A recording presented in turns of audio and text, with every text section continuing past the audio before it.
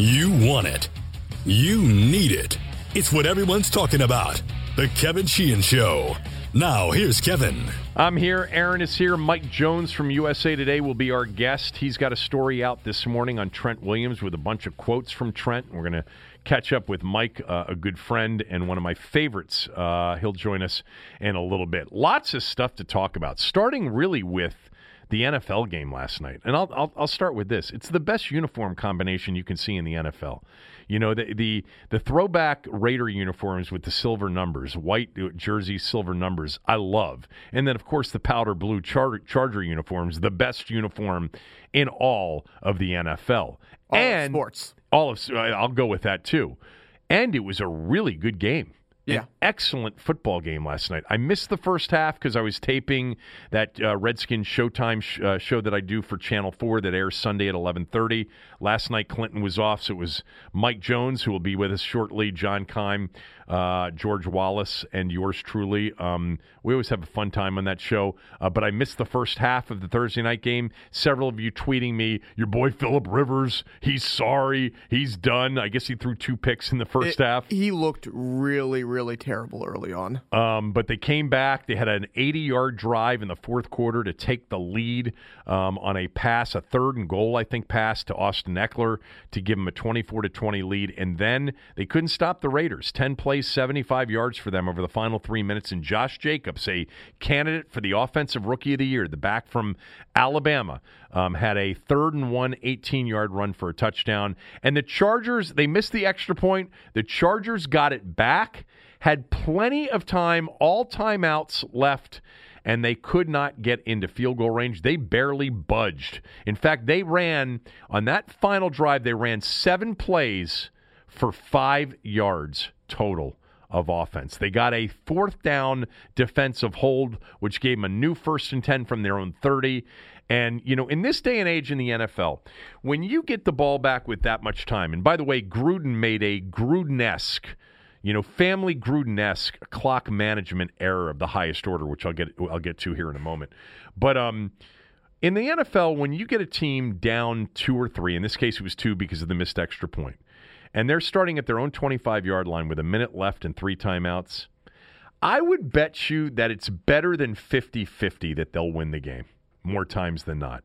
Almost any team. But especially a team quarterbacked by Phillip Rivers with Keenan Allen and Austin Eckler and Melvin Gordon on the team. They gained 5 yards on 7 plays, and the 5 yards they gained were on a penalty. Phillip Rivers on that final drive was 0 for 8. That's pretty hard to do in this day and age in the NFL. Now, he was getting pressured on a lot of those plays, and he just missed a couple of guys, but 0 for 8 Rivers was on that final drive. That's not Phillip Rivers like. I just love Rivers. I've always loved Rivers. I consider Rivers, along with Marino, in that, on that list of the greatest quarterbacks in the history of the game not to win a Super Bowl, Super Bowl era quarterbacks. Marino's number one. Marino is number one. Now, Marino got to a Super Bowl. Rivers would probably be on the short list of quarterbacks, all-time quarterbacks that didn't even make a Super Bowl. I'm just thinking off the top of my head, other quarterbacks that would be on, Dan Fouts, another Chargers quarterback, never made a Super Bowl.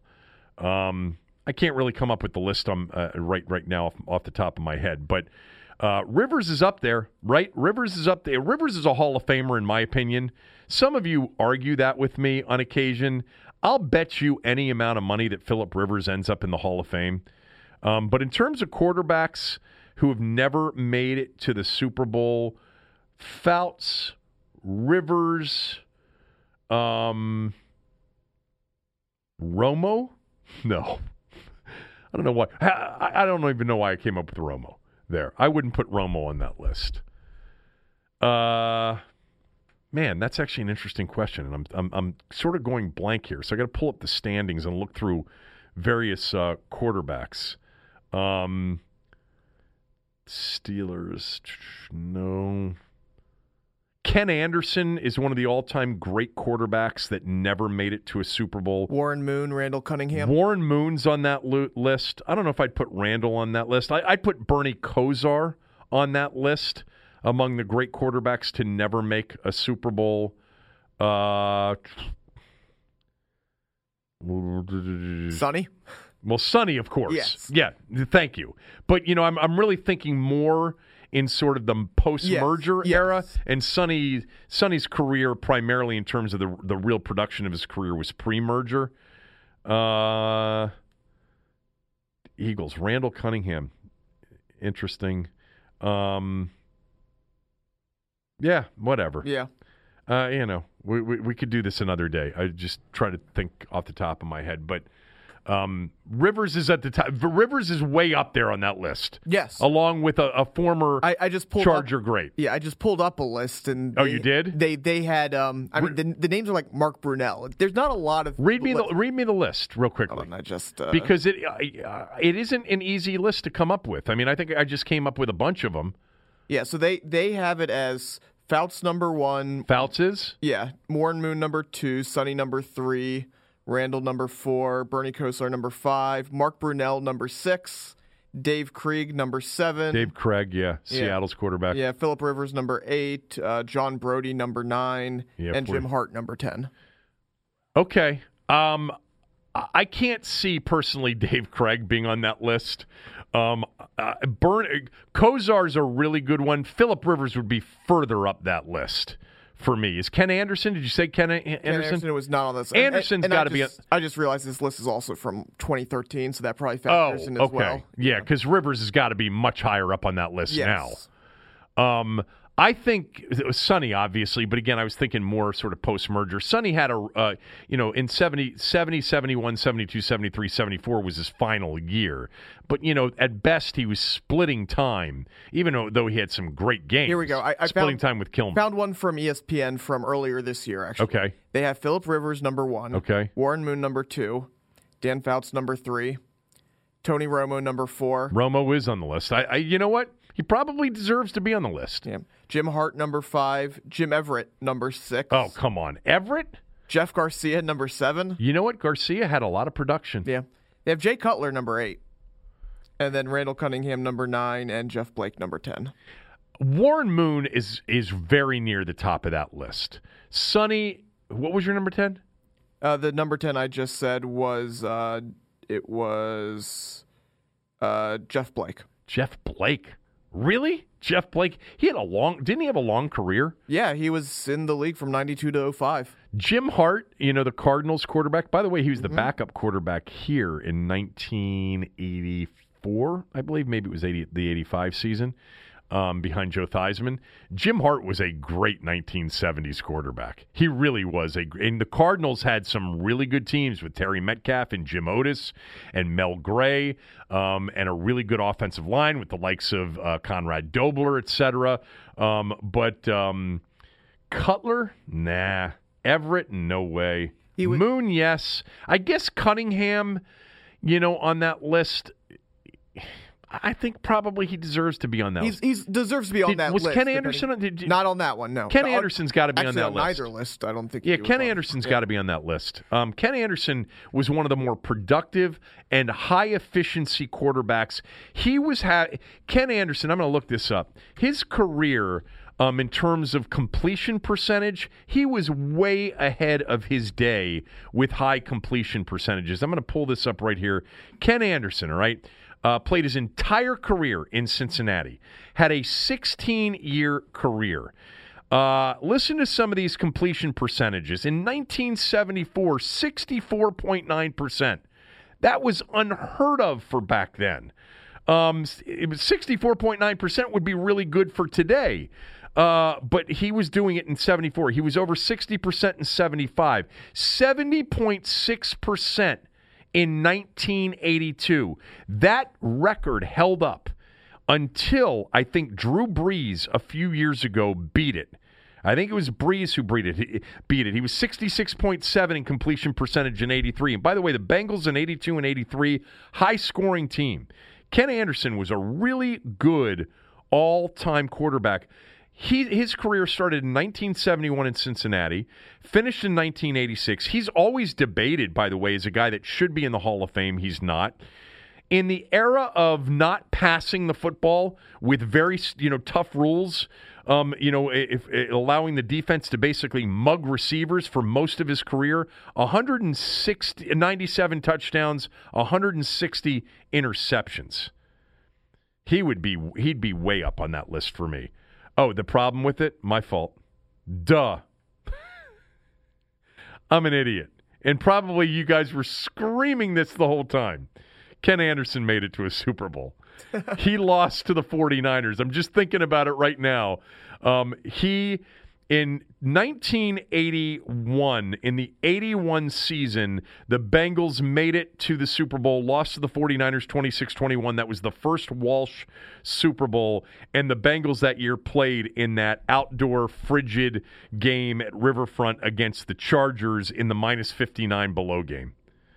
That was really a long effort to try to convince you that Ken Anderson should be on a list, but he shouldn't be on the list because he actually made it to a Super Bowl. My fault. Sorry for the delay there. Last night's game was awesome. It was an awesome game last night, and I think for all intents and purposes, it ended the Chargers' hopes.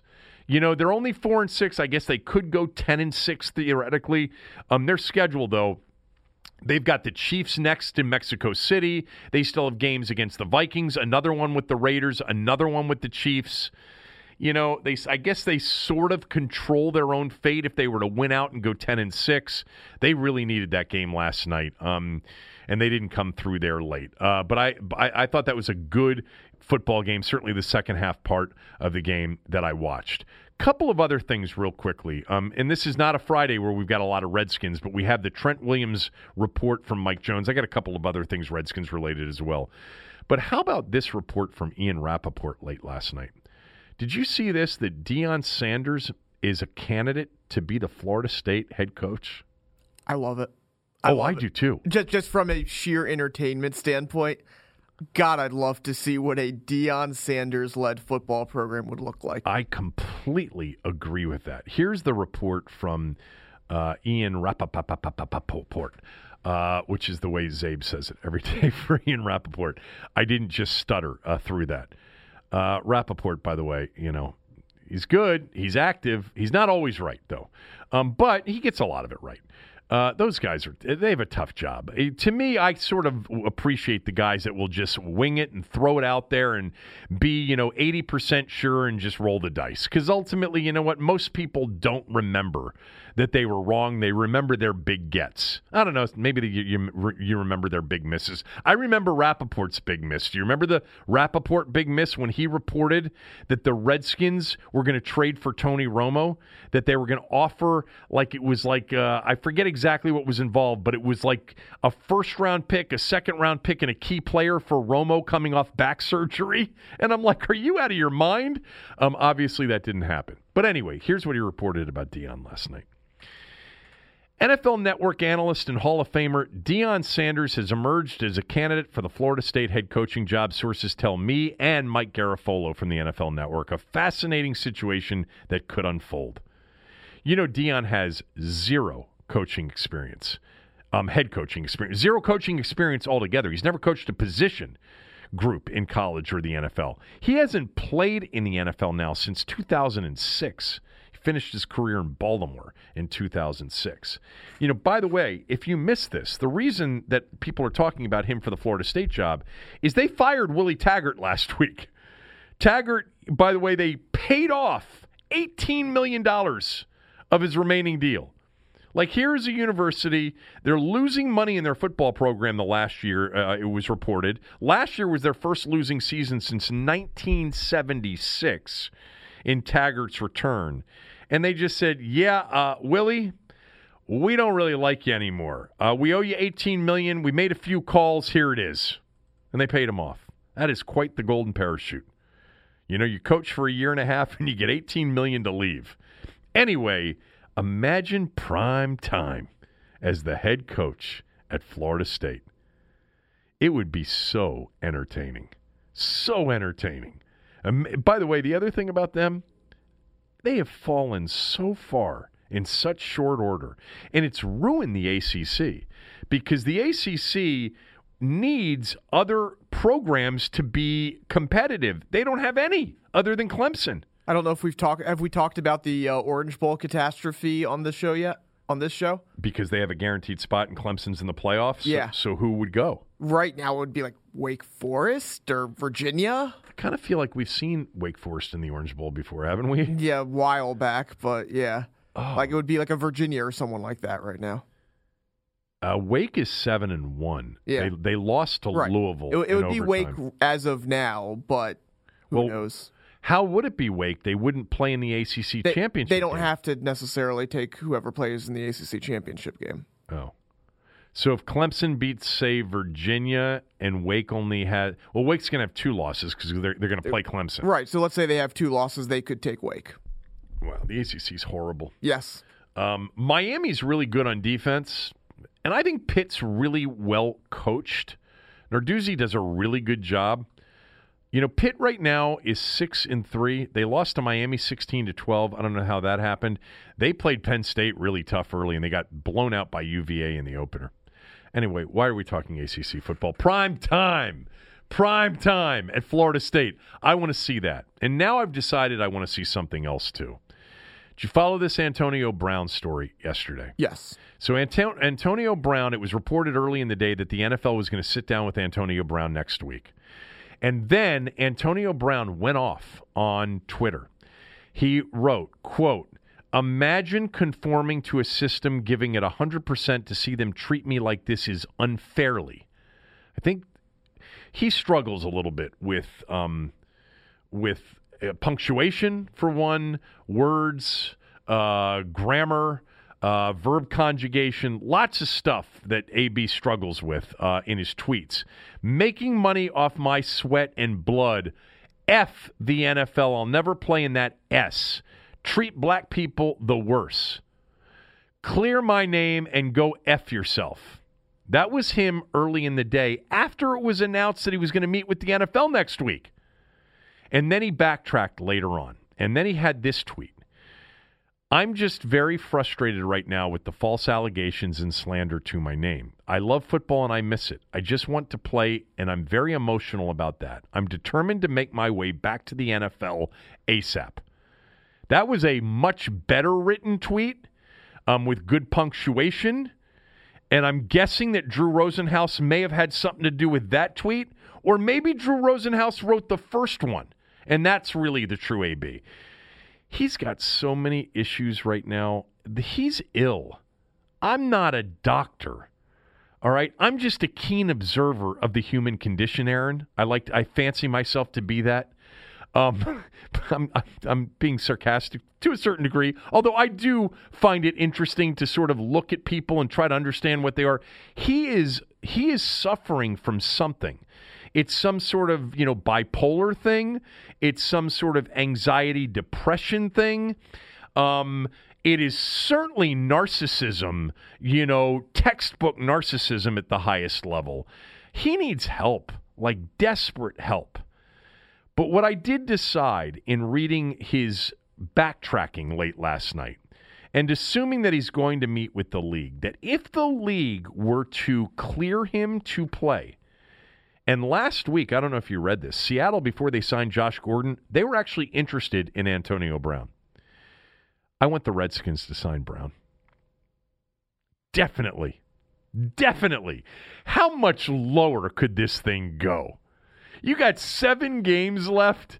Imagine AB is cleared by the league next week and the Redskins sign him and he suits up to play against the Jets next Sunday.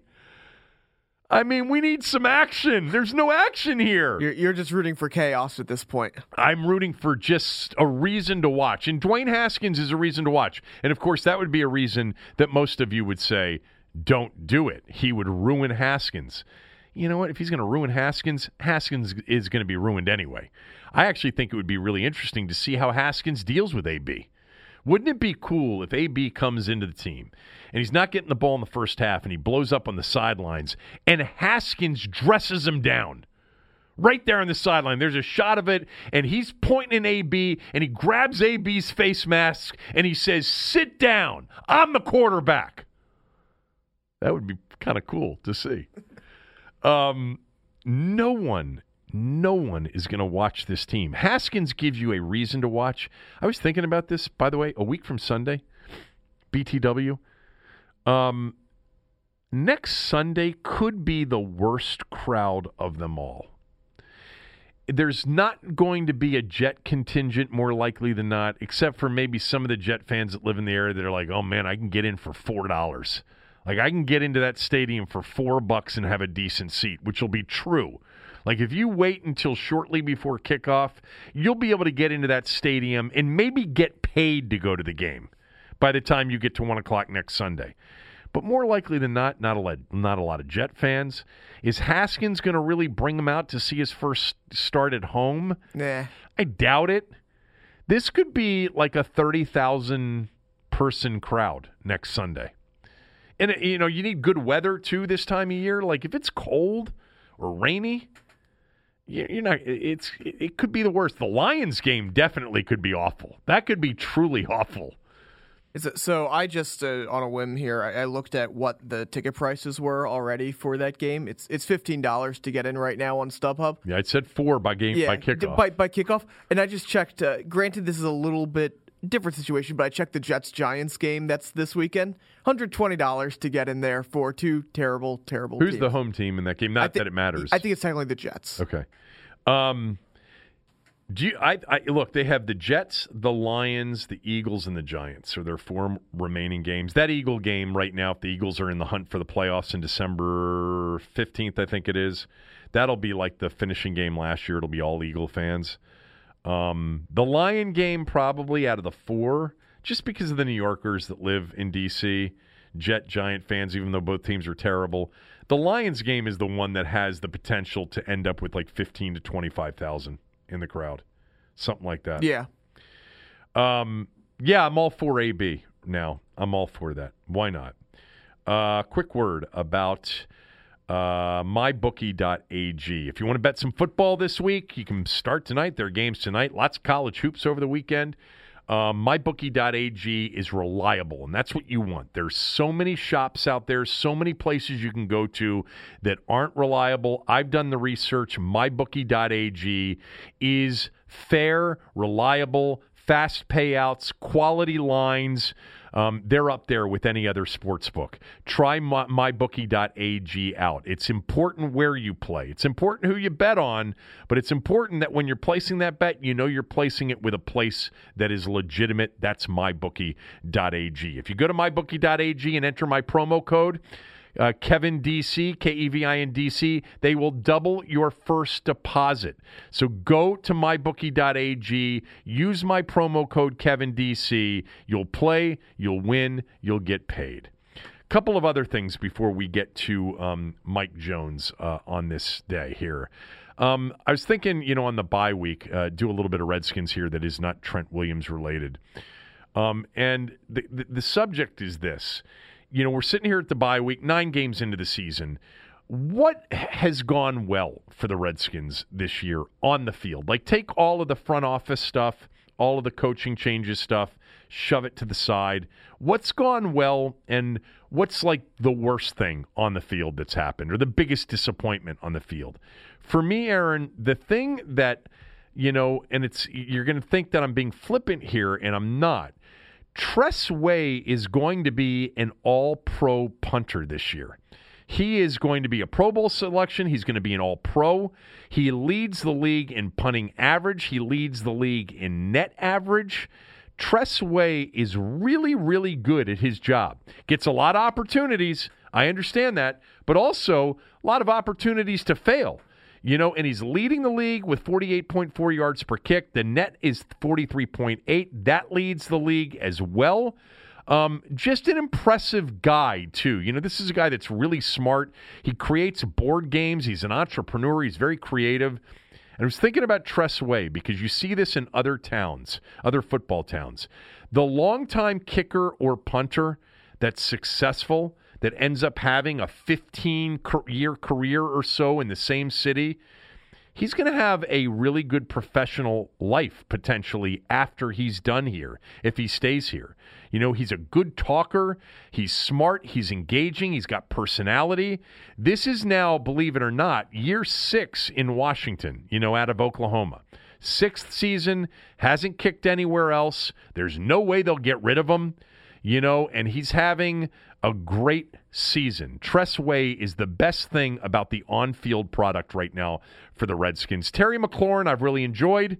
You know, I think they actually found something there in the 3rd round, but be careful with going nuts over Terry McLaurin at this point, because so far in this NFL season, he's 51st in receptions, 57th, in receptions, 31st in yardage.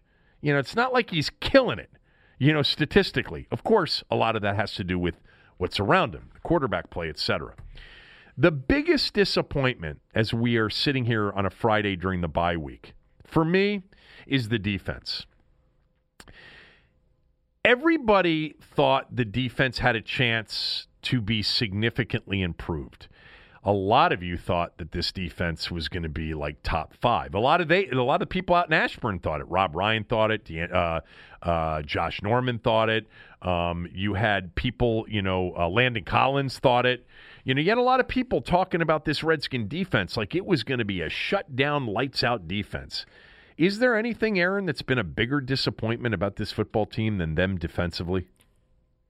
I mean, other than just the sheer utter chaos of this year, but that's not. I'm taking all of that and putting that to the side. On the field, yes, on the field, it's hard to argue that one.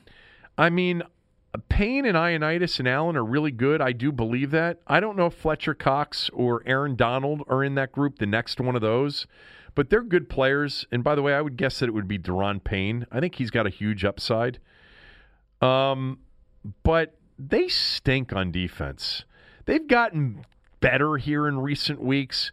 Although the final drives of each of these games against the 49ers, Vikings, and Bills, they've been embarrassing. 49ers ran 6.5 minutes off the clock on their final drive. The Vikings, 8 minutes plus, all runs. At the end of that game, the Bills, that final drive right down the Redskins' throats.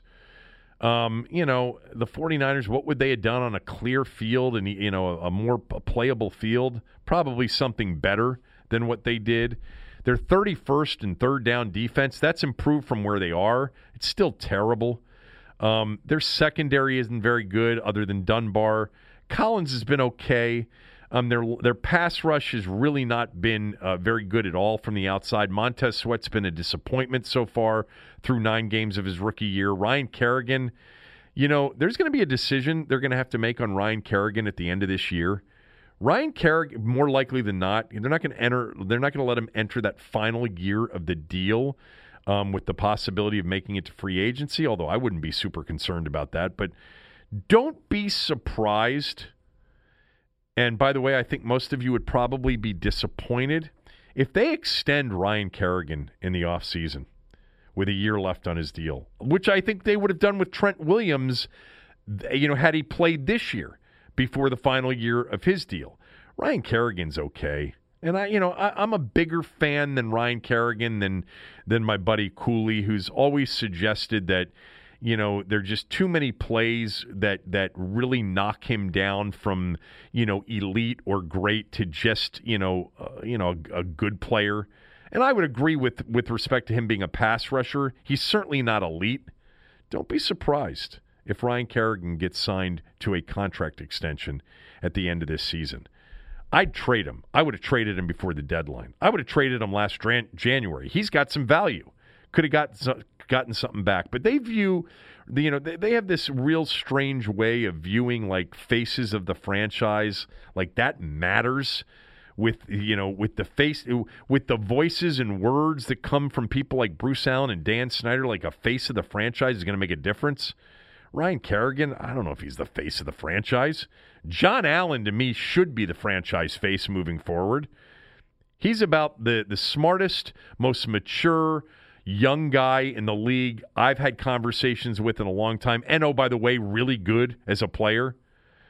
Biggest disappointment so far this year has been the defense. And maybe, going back to last January for me, that they didn't reboot this thing from the jump, which obviously would have looked much better now had they done that. Had they gotten, draft choices and had a plan, like Miami's got a plan. Although their plan, they better be careful with their plan if they keep playing Ryan Fitzpatrick. The Dolphins want to lose. They keep playing Ryan Fitzpatrick. They may not lose as much as they think they're going to lose. By the way, John Keim had yesterday that Darius Geis is not going to start when he comes back, that Peterson's going to remain the starter. I'm okay with them moving him into the lineup, on a slow basis until he's comfortable and they know he's healthy. But eventually, you get to the final 4 games of this year, I don't care what Peterson has going for himself. I want to see Geis take the majority of the snaps. I do think that Adrian Peterson has some incentives he can reach with, a 1,000-yard season. I think I was told that by somebody recently. I'm pretty sure I was told that recently by somebody. I don't know why I'm blanking now as to who it was, but Adrian Peterson's at 491 yards through 9 games. He's only played in 8 of them. Over the final 7, if he were to go for, another 509 yards and get to 1,000, I think there's a big bonus in there for him, which, by the way, based on some of the reports about his financial troubles, I'm sure, he has that in mind there. All right. Let's I wanted to mention one other thing before we get to Mike Jones. 2 things. One, Kawhi Leonard, Doc Rivers. Kawhi Leonard back last night against Portland, had 18 points in the fourth quarter. Second time he's had 18 in the fourth quarter. They won the game. And did you see this, Aaron, that Doc Rivers got in the Clippers got fined for not handling the load management situation? Initially they said yes, but you know what got him? Were the post-game quotes from Doc Rivers and Kawhi Leonard, were both essentially admitted that Leonard wasn't hurt and that they were just managing his minutes through what we all know now, this new phenomena over the last couple of years that Popovich, I think, started with the Spurs, called load management. I guess they'll just keep taking the fine because Kawhi said after the game last night, God, he is spectacular.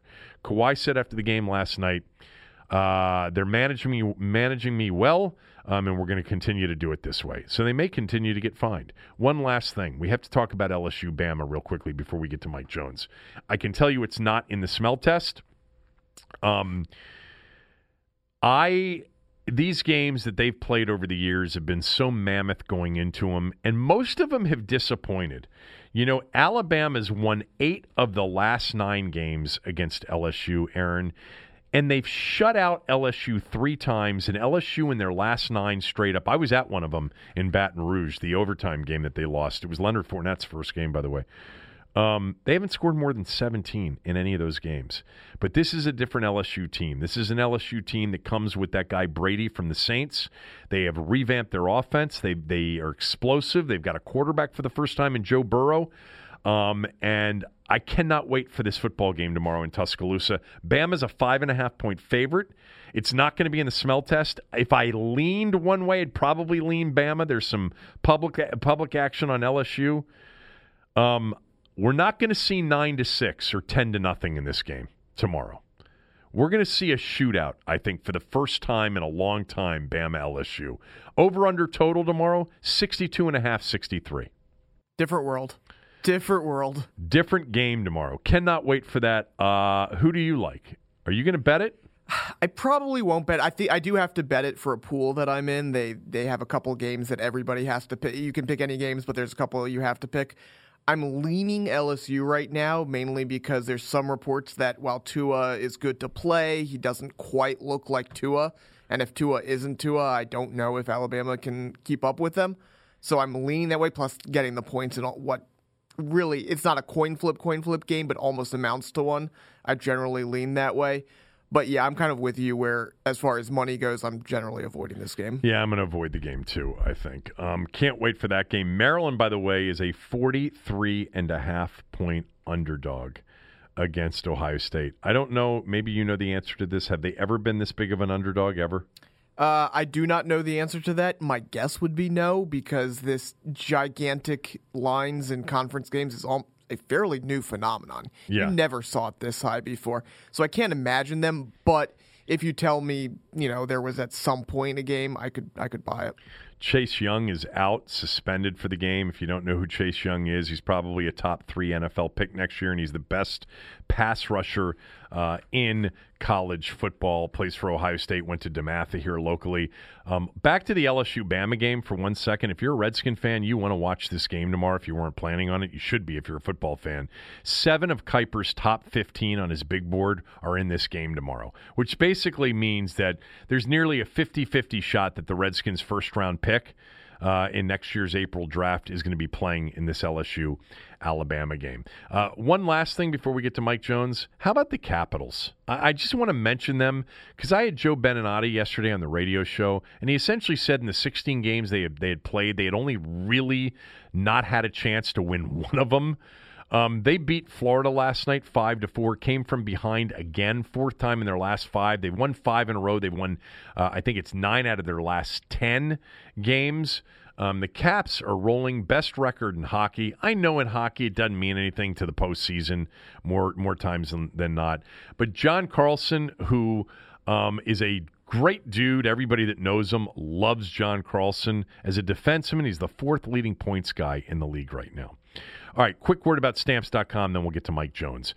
Stamps.com is something we here at the Kevin Sheehan Show podcast use for our mail service, essentially. Why? Because it saves time and money. Anything you can do at the post office, you can do at Stamps.com. It eliminates trips to the post office, saves you money with discounts that you can't even get at the post office. And especially now during the holidays when the post office is extra busy with people sending holiday cards and gifts, you want to use Stamps.com. Here's how you use it. You just use your computer. You print official U.S. postage 24/7 for any letter, any package, any class of mail, anywhere you want to send it. Once the mail is ready, you just hand it to your mail carrier or you drop it off in a mailbox. It's that simple. With Stamps.com, you get 5 cents off every first-class stamp and up to 40% off priority mail. Not to mention, it's a fraction of the cost of those expensive postage meters. It's a no-brainer, Stamps.com. There's no doubt that the reason that over 700,000 small businesses are already using it is because it saves them time and money. Don't spend a minute of your holiday season at the post office this year. Sign up for Stamps.com instead. There's no risk, and with my promo code KevinDC, you get a special offer that includes a 4-week trial plus free postage and a digital scale with no long-term commitments or contracts. Go to Stamps.com, click on the microphone at the top of the homepage, and type in KevinDC. That's Stamps.com, my promo code KevinDC. Stamps.com. Never go to the post office again.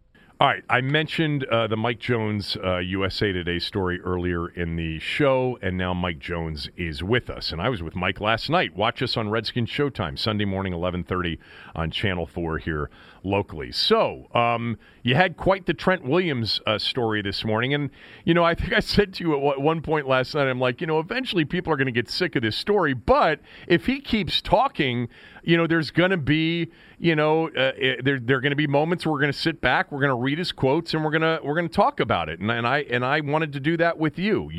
You had a couple of quotes in there from him that I thought were interesting. The first one, he responds to, I'm assuming, the Redskins investigation or call for an investigation, third-party investigation, and he says, quote, if I felt like they were genuine, I'd be all for it. They're not doing it to find out what went wrong. They're doing it to cover their butts. And then he says, quote, mine isn't the only situation they got wrong. There are a lot of situations they could have looked into. Why didn't they do it before now? Why didn't they do it in Colt's case? Referring to Colt McCoy's broken leg and the subsequent surgeries he had after the broken leg last year. And then Trent finishes, and they keep putting out these false reports. That's never helpful. I just feel like regardless of what the findings of the investigation are, they're going to try to find a way to paint me negatively and make themselves look better, closed quote. All right, go ahead. Give me what you thought in tone and in words, your reaction to the story you wrote in your conversation with Trent. I think he was very genuine. I've known Trent since we came in the league as a rookie in 2010. I mean, we've had conversations about non-football stuff, about life, about, fatherhood and, everything, kids. And I've always found him to be very genuine. I wrote the story last week. My point of view at the time was just that, like, there's a lot of dots that don't connect. And there's still dots that don't connect. But he hit me up and was like, when have you known me to lie? What dots don't connect? Ask me whatever you want to ask me, and, I'll do my best to explain whatever it is you want to understand. And one of the questions was, okay, why aren't you, this investigation? Why not do the investigation? He explained that. They're like, look, the Redskins have known this is a problem. They've known my concerns for quite a while now, and they never acted very concerned. They were always very dismissive. They wanted to paint it off as being a money grab. I said, wait, you had asked for a contract extension. You had asked for guaranteed money. And he explained, yeah, I had a 2-hour conversation with Bruce Allen over this. And, I was very angry that they didn't seem to have, any desire to take care of me when I put them first for so long. He said, but the breaking point was not only the cancer scare, but when after that, nobody ever still said, we're sorry, we got it wrong, we wish we had done something differently. And instead, they kept thinking and painting it as it was a money grab, and then leaking that to the media when I knew that there were details only 2 or 3 people knew, and it wasn't me or my agent. And so that's where it really was upsetting to me. And so that's where Trent came to the realization that, you know what, the bridge is burned here. There are people in this building that I still very much respect, but there are other people that I really don't trust, and I just need a fresh start. It's funny because this morning when your story broke, for whatever reason, and I'm just noticing it right now as I'm doing the podcast, for whatever reason, and it may have been the link or whatever, I only got half the story, and now I'm reading all of these other quotes from the story for the first time. So for those of you that listened to the radio show this morning, that's why I didn't see a lot of the other quotes in this story. But, there has been a bug with Twitter lately. I do know about that, so that's probably why. Yeah, because only half of it came through, and now I have the other half because I just reopened it. But anyway, he talks about, the scary situation again with you, and what you just said, and specific to the the original quote that I read from the story where he said they keep putting out these false reports. Was he being specific to Charlie Casserly's report, which I'm sure he thinks Charlie got from the team, or were there more? Well, he said, okay, when this first came out, remember we heard this, that he was unhappy with something back at OTAs. We knew there was some story about, some vague things about a health scare, this growth. And then there was also, the story came out about him wanting more money. And that persisted, that yes, he was, and then there was even a report at training camp, I think the Washington Post, was that Trent, according to the report, that his camp had said they asked for more money, then they asked to be traded because of the health thing, and then they said more money would make everything better. Well, Trent says that is false. And he's like, that's where he's saying that stuff came from people who, that didn't come from our camp, and the way that they continue to paint this as a money grab thing is the thing that lets me know that they really aren't genuine in any of this. He says about the Charlie Casserly report, and Casserly said that he missed an appointment that was scheduled for him 3 years ago. That was the Casserly report. He said, right, quote, to you, they started putting poison pills out there, that it was just about the money. The talk about me missing appointments, I'll tell you what it was. It was scheduled for a Thursday. I went on a Friday. I had just gotten it off by a day one time. Well, was that one time 3 years ago or not? Do you know? That was what he was saying in response to that report there about the missed appointment. Charlie Casserly said missed appointments. But in Trent's mind, that was the incident, and he's saying that that's more part of the smear campaign. Now, look, I had heard from people that there were times over the length of his career where, they would tell Trent, hey, come get treatment for various ailments, and he would show up in the training room like 10 minutes before, heading to a meeting. And they'd be like, Trent, this isn't enough time. There's been stuff like that has always, gone on that you hear, that I heard this summer. I'd never heard that stuff before, but, whenever there's something at stake with this team, there's always some type of, skeletons or smear or whatever you want to call it, ugly details or negative details that come out there. Was there anything? I don't know. Was there other appointments that were missed? I don't know. But that's what Trent had to say when I asked him about that. So in reading through a few more quotes, he said, quote, "I felt like things could have been resolved, but then the Redskins resorted to the blame game. I stayed quiet about the situation because I want to maintain that level of respect, but there were some details coming out that only a couple of people knew," closed quote. One of the things I said this morning after reading the first few quotes that came through is that I don't think we found out about this or any of the medical suspicions until we heard from people who were speaking on behalf of Trent. Am I wrong about that or not? There was one, I can't remember who put it out there around OTAs. There was one little thing about Trent had something, he was upset with the doctors. I thought may have been Jay. It may have been Jay, Mike. Now that I think of it, it just occurred to me that maybe Jay alluded to it initially when right. Trent didn't show up. Something, right? Right. But I thought that he thought he had cancer and he was scared, and it turned out he didn't. Then we found out he actually did have a cancerous growth, and that and then from that point on, it was always that kind of went away because there was no clarity and. The contract matter continued to persist.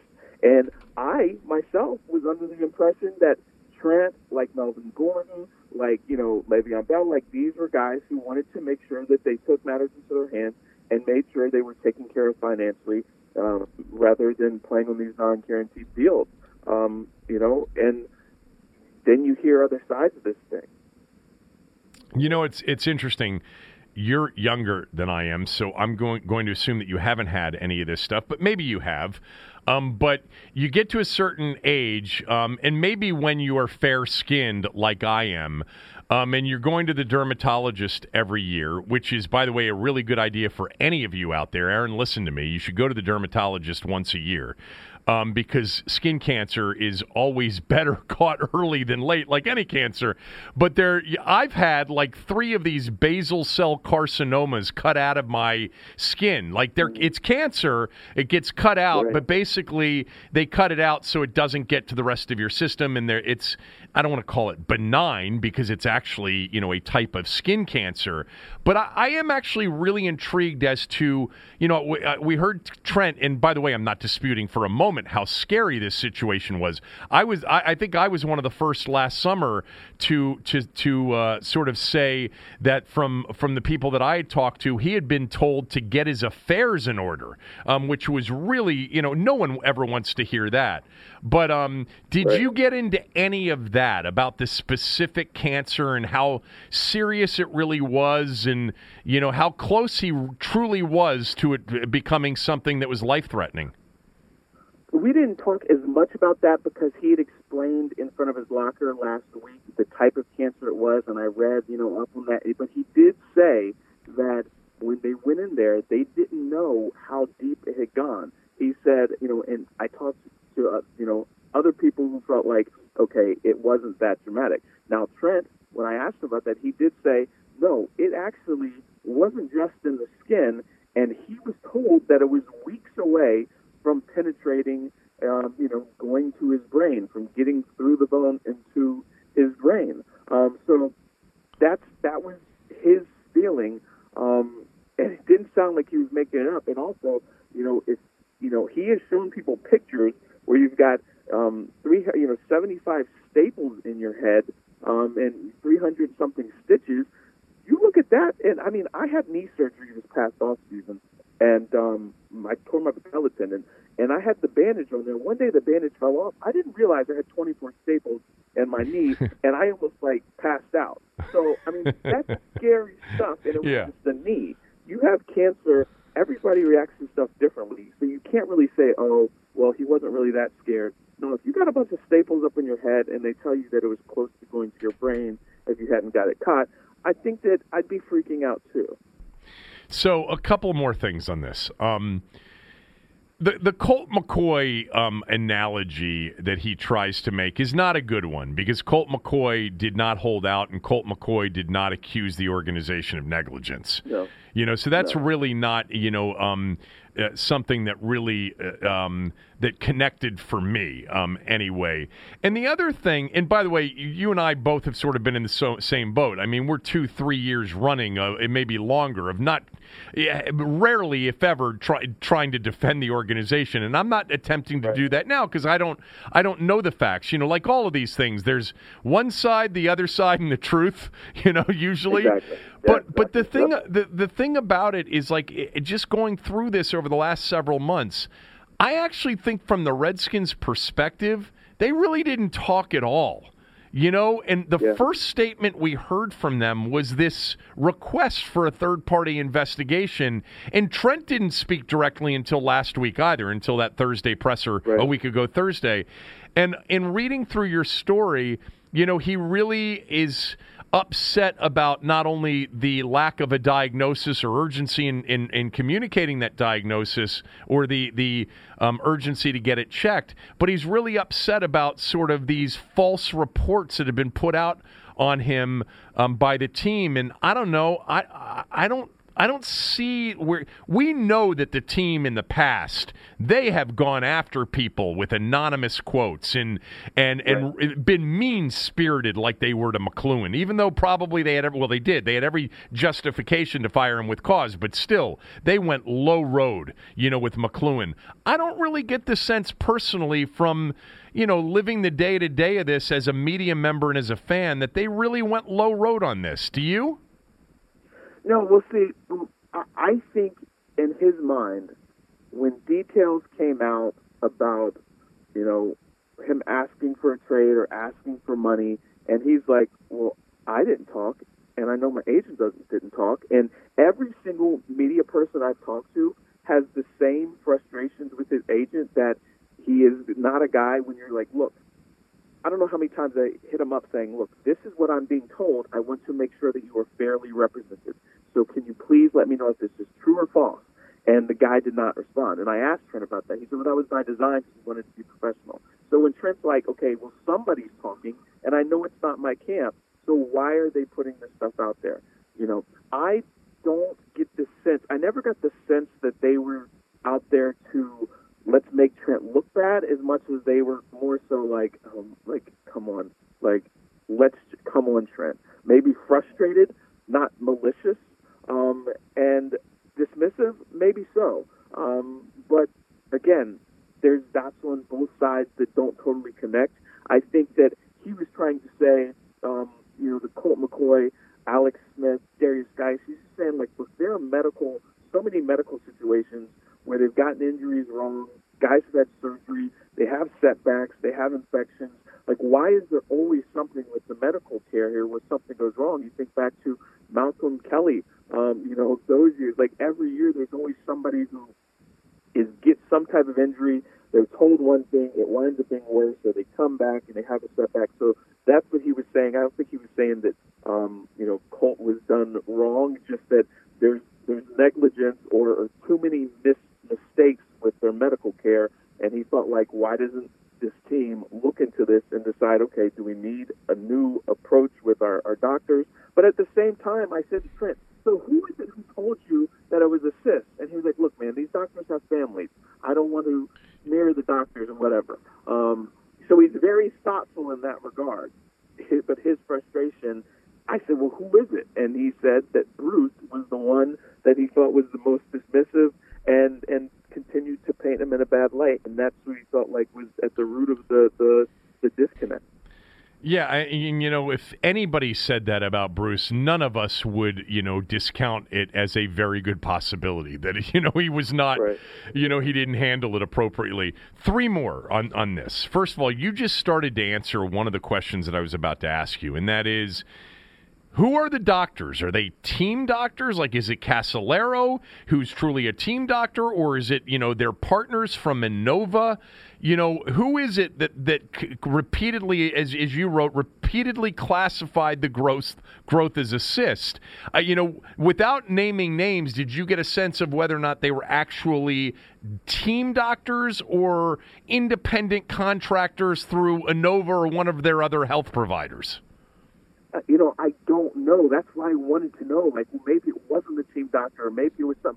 But he wouldn't give me that answer there. Yeah. I know Casolaro was one. Now I said, Doc, he said, I remember the day and exactly what I said. I said, Doc, I got a lump on my head and I think it's a tumor. And he said, nah, I think that's a cyst. And when he said, he asked to go to a dermatologist. Now I don't know where the dermatologist was, but that dermatologist told him that they thought he said, I asked to go to the dermatologist. They told me that it was probably a cyst. So I don't know. I do know at one point, he mentioned, going to Innova, but I don't know if that was the actual team doctors, because that's why my question was, wait, so was Casolaro practicing at Innova? Was it, the doctors from Innova that are the partners? Which one was it? And I couldn't get that insight into where it was, because Trent was like, look, these guys have families. They're nice people. It's not my issue. It wasn't, obviously they got it wrong, but, it was all mishandled, and he feels like it starts at the top. Yeah, because, I don't know, does the team have an on-staff dermatologist? No, that's what that would be weird. That's where he said, I asked them, could they send me to a dermatologist? So that's what made me think, okay, who do you guys know that I should go to? But yeah, because again, because everybody that's listening to this, everybody either has direct or indirect experience with misdiagnosis.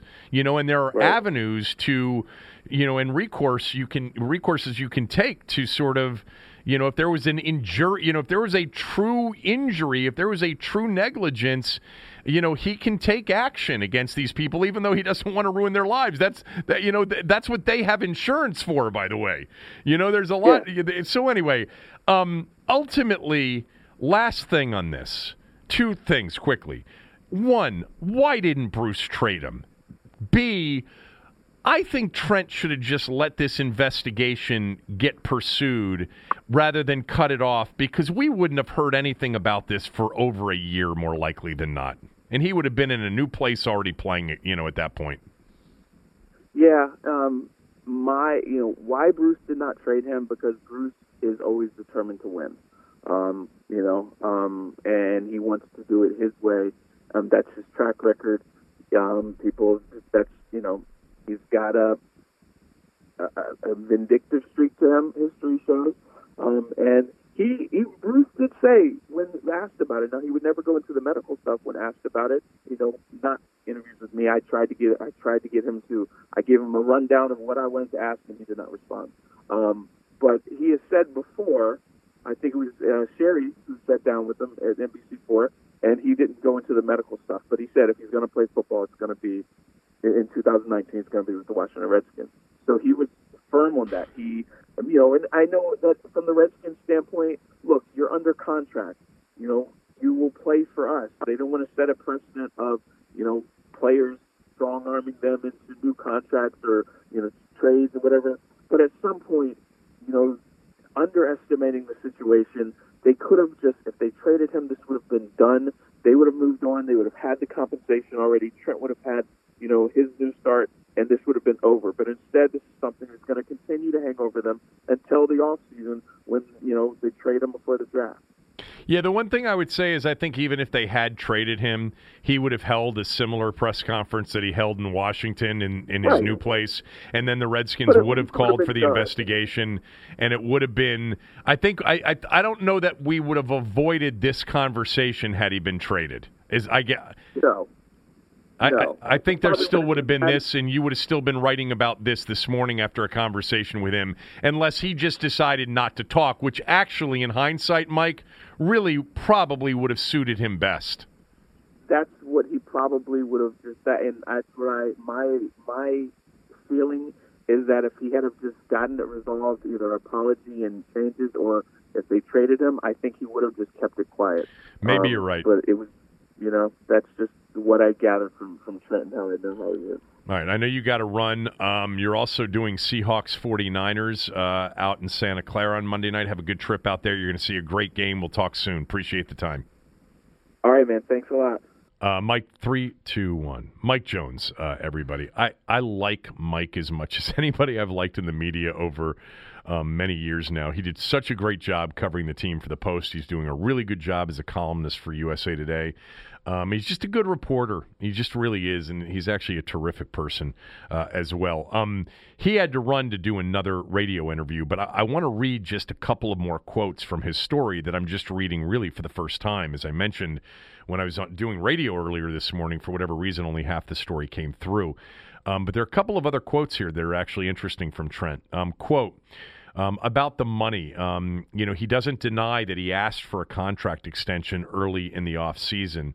And he told Mike in this story, quote, I knew I was coming up on a year with no guaranteed money, and I wanted to open the conversation about them making me a Redskin for the rest of my career.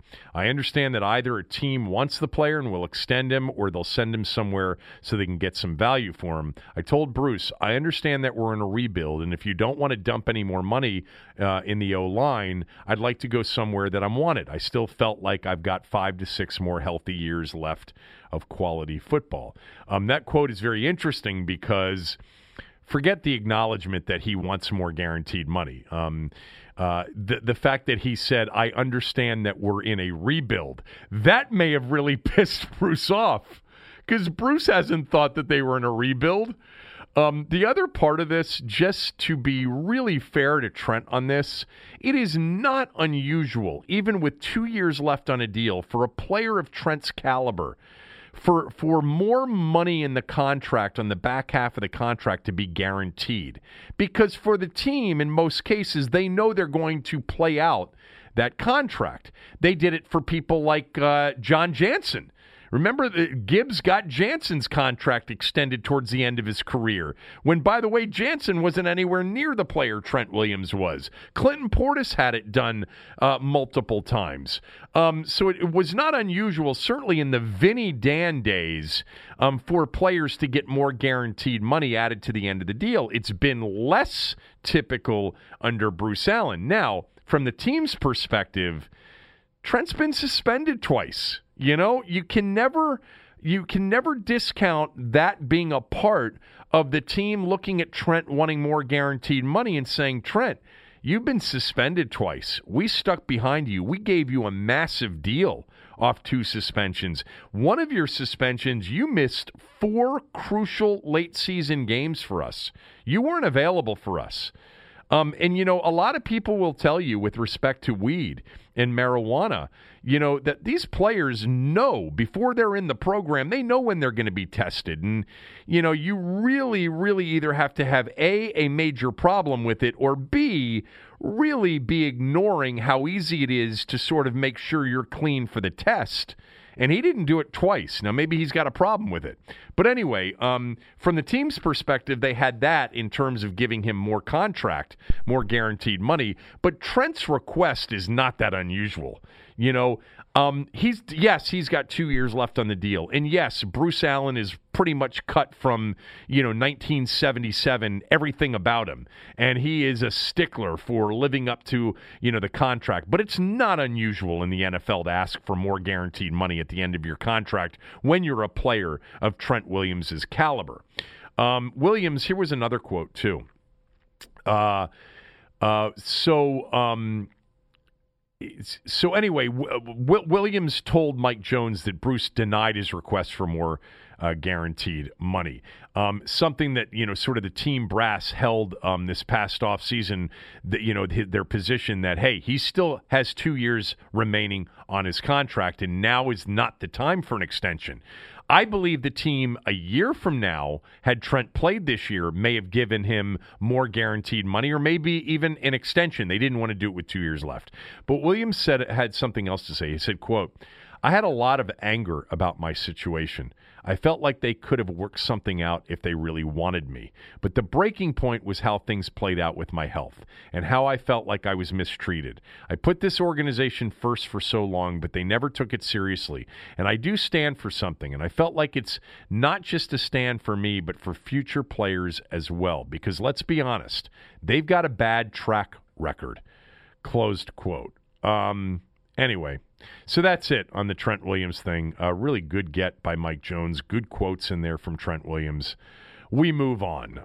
Real quick word about our app. We've got an app now. If you're interested, download the app from the App Store on your iPhone or from the Google Store on your Android.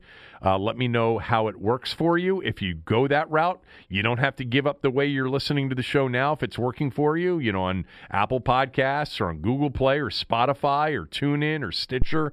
Those are great ways, too. If you do download the app, it also comes with, an update, my Twitter account, the show's Twitter account, the show's Facebook page. All of that stuff is part of the app as well. If you do download the app, please rate us. Rate us 5 stars if you don't mind.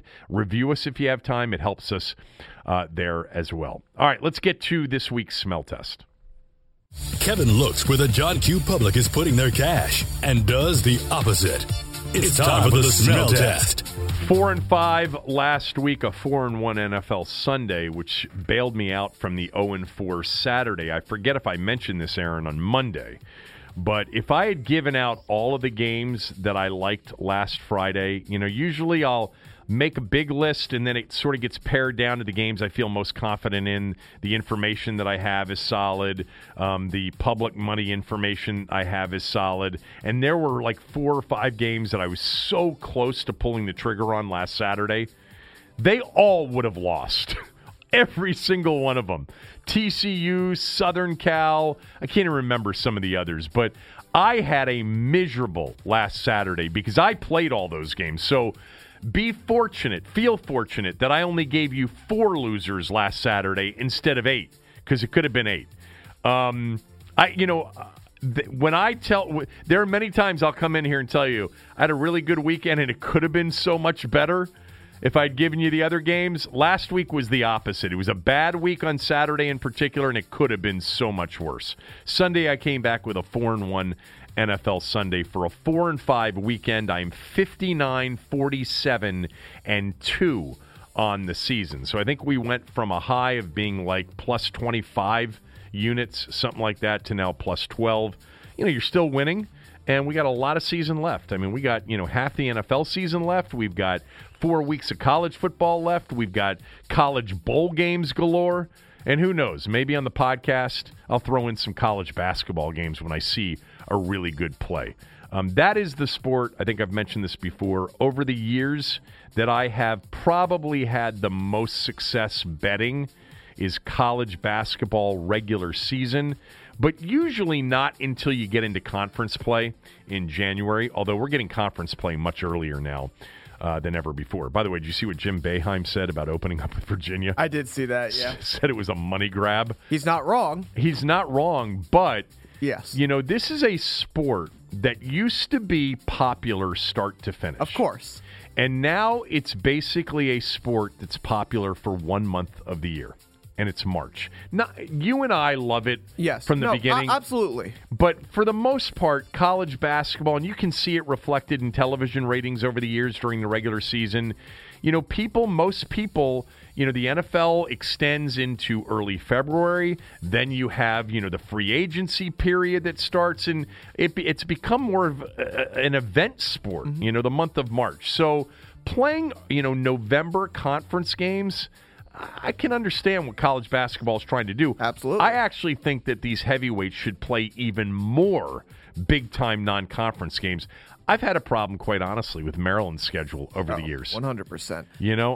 I wish he would schedule more big games. Now, they have, I think, probably an unexpected heavyweight matchup in December against Seton Hall. Seton Hall's ranked 14th in the country. Yes. When they scheduled that home-and-home last year and this year, I bet you he didn't think that Seton Hall would be a top 15 team. But so, as it works out for them this year, they get that as a huge non-conference game. I hate their ACC Big Ten matchup against Notre Dame. I wish Maryland could play, ACC teams, like traditional ACC teams every year in their Big Ten ACC matchup.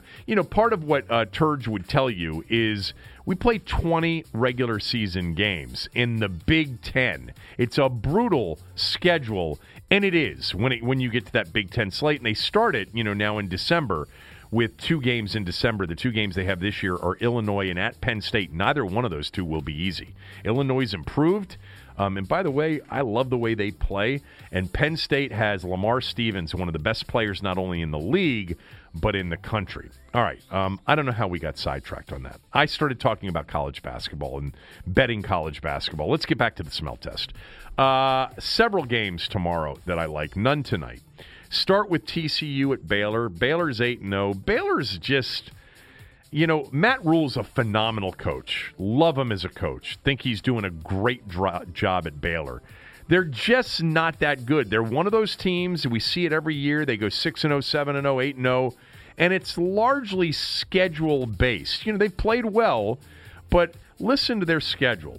Stephen F. Austin, UT San Antonio, Rice. That's your non-con. Now, they beat Iowa State. Iowa State's pretty good. And they beat Kansas State, and Kansas State has proven to be pretty good. They barely beat Texas Tech, beat Oklahoma State pretty badly, and barely beat West Virginia last week. They finished with TCU, Oklahoma, Texas, and then at Kansas. Les Miles has actually got that team playing better football than most people would think. They've lost a lot of games, but some of them have been close, including the loss at Texas a few weeks ago, 50-48. Anyway, Baylor's schedule, not that great. Baylor's impressive, rating, not that high. They're 8-0, and they're only laying 2.5 at TCU. TCU starting that freshman quarterback now. He's much better. They beat Texas a couple of weeks ago. I like TCU plus the 2.5. And one of the 2 big games of the day, the first one is at noon, Penn State at Minnesota. This has to be the biggest home game for Minnesota in years, right? Without a question of a doubt. Yeah, I mean, they were screaming. P.J. Fleck really wanted game day to be there. That wasn't going to happen with LSU, Alabama. But Minnesota, people are really sort of knocking them a little bit because of their schedule. They barely beat early on South Dakota State, Fresno, and Georgia Southern. By the way, Georgia Southern's pretty good. They have crushed people recently, but nobody great. Illinois, Nebraska, Rutgers, Maryland. And now they've got Penn State at home. I saw Penn State up and close a couple of weeks ago in State College against Michigan. I think they're really, really good on defense and super fast on defense. And I think Sean Clifford's not bad. He's no Trace McSorley. But Penn State defensively, they've been really, really good. You go back to even that Pitt game. Pitt's, have been pretty good this year. They beat Pitt, held them to 10, shut Maryland out, crushed Purdue, held them to 7, held Iowa to 12. The Michigan game was 21-0 at one point, and then Michigan State, a team that really can't score, they held to 7. Minnesota can score. Minnesota's very versatile offensively. I think the number's short. The public's on Penn State laying 6.5. Buy the half point, as you should with TCU on the plus 2.5. To get TCU to plus 3. Minnesota, you should have it plus 7. But give me the Golden Gophers plus 7. Aaron, this is the biggest mystery point spread to me of the weekend. And I'll explain why, because it's probably not that obvious to anybody that's looking at this out there. Michigan State's laying 14.5 points against Illinois. All right, Illinois beat Wisconsin. They've won 3 games in a row. Lovie Smith has his best season going at Illinois in a long, long time. There are no true serious injuries. Williams, their quarterback, has missed the last 3 games during their win streak. All right, he could be available for Michigan State, but it doesn't matter. The guy that's replaced him has been winning these games. Michigan State has scored a total of 10 points, I believe, in their last 3 games. Is it 10 or is it 17? 17, I'm sorry. They lost to Ohio State 34-10, Wisconsin 38-0, and Penn State 28-7. Now, those are 3 good teams in a row they've played. All right, they scored 0 against Wisconsin. Illinois beat Wisconsin. How is Michigan State a 14.5-point favorite in this game? And the fact that it's 14.5 and not 14 or 13.5 it's a rare thing, has the public absolutely convinced that Illinois plus that big number is stealing money. I've had Michigan State a couple times this year. I've lost all of them, I think. I'll take Michigan State and lay the 14.5. By the way, by the half point, so you're only laying 14. How about Texas as a 7-point favorite over K-State, who's on a roll having beaten Oklahoma and TCU? K-State playing really well. Texas lost to TCU a few weeks ago. And in Austin, I'll grant you it's a home game, they're laying 7 to this red-hot K-State team. Seems high. The public likes the dog there. I'll take Texas and lay the 7. Wisconsin, off of a couple of losses, laying a big number against Iowa, a team that's really good defensively. They're laying 9 to Iowa, 9.5, excuse me. I'll take Wisconsin and lay the 9.5. It's too many favorites there. Texas, Michigan State, and Wisconsin all in a row. Give me Duke plus 8 against Notre Dame. The public loves the Irish this week off of that close win against Virginia Tech last week. I like Cal plus 7.5 against Washington State. And I like Miami a lot this week. The Canes should not be a 6.5-point favorite over Louisville. Louisville's played well recently. Miami can't really score, but defensively, Miami's very good. Louisville just beat UVA. They beat Wake a few weeks ago, and they're catching 7 on the road against the Canes. The public likes the dog there. I'll take another favorite and lay actually 6.5 on covers. 6.5 Miami against Louisville. Let's go to Sunday, where I don't have nearly as many games. There are a lot of leans on Sunday, but only a couple of plays. Nobody is going to have Cincinnati. None of your friends will. Nobody you know that bets will bet the Bengals plus the 10.5 at home against Baltimore. Not after what they saw with the Ravens on Sunday Night Football.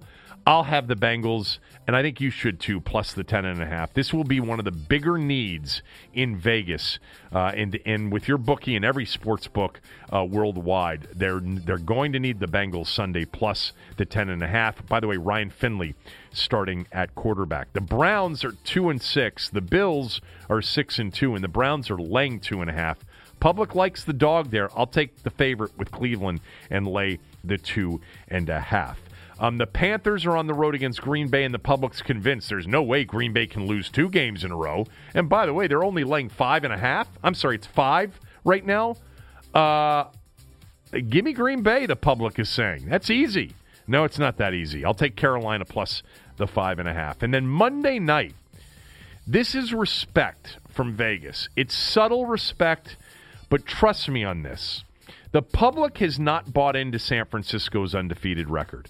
The public's always bought into Russell Wilson. San Francisco, in that big Monday night matchup against the Seahawks in Santa Clara, I thought that number, Aaron, would be 3.5, 4, something like that. It's 6. Vegas is telling you the 49ers are really good, and they are inviting all of the Seahawk action you want to lay out there. All of your friends, Russell Wilson getting 6 points. The Niners aren't even that good. Garoppolo's not that good. Come on. They haven't really played anybody. That's a big number. I'll lay it.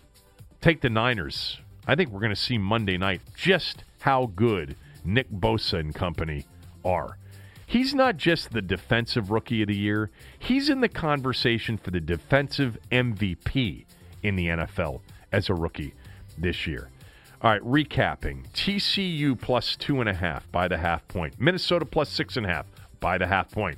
Michigan State minus 14.5 by the half point there. Texas minus 7. Wisconsin minus 9.5. Duke plus 8. Cal plus 7.5. And the Canes minus 6.5. On Sunday, the Bengals plus 10.5. The Panthers plus 5.5. The Browns minus 2.5. And the 49ers on Monday night, minus 6. All right. That's it for the day. Enjoy the weekend. Be back on Monday. Won't have a Redskins game to talk about. By the way, enjoy the weekend without a Redskins game. You get to sit back on Sunday and watch NFL from start to finish, or get out and do something outside, because actually Sunday is going to be a nice day. Tomorrow, pretty cold. All right. Thanks to Aaron. Thanks to Mike Jones for joining us on the show today. I'm back on Monday. Have a great weekend.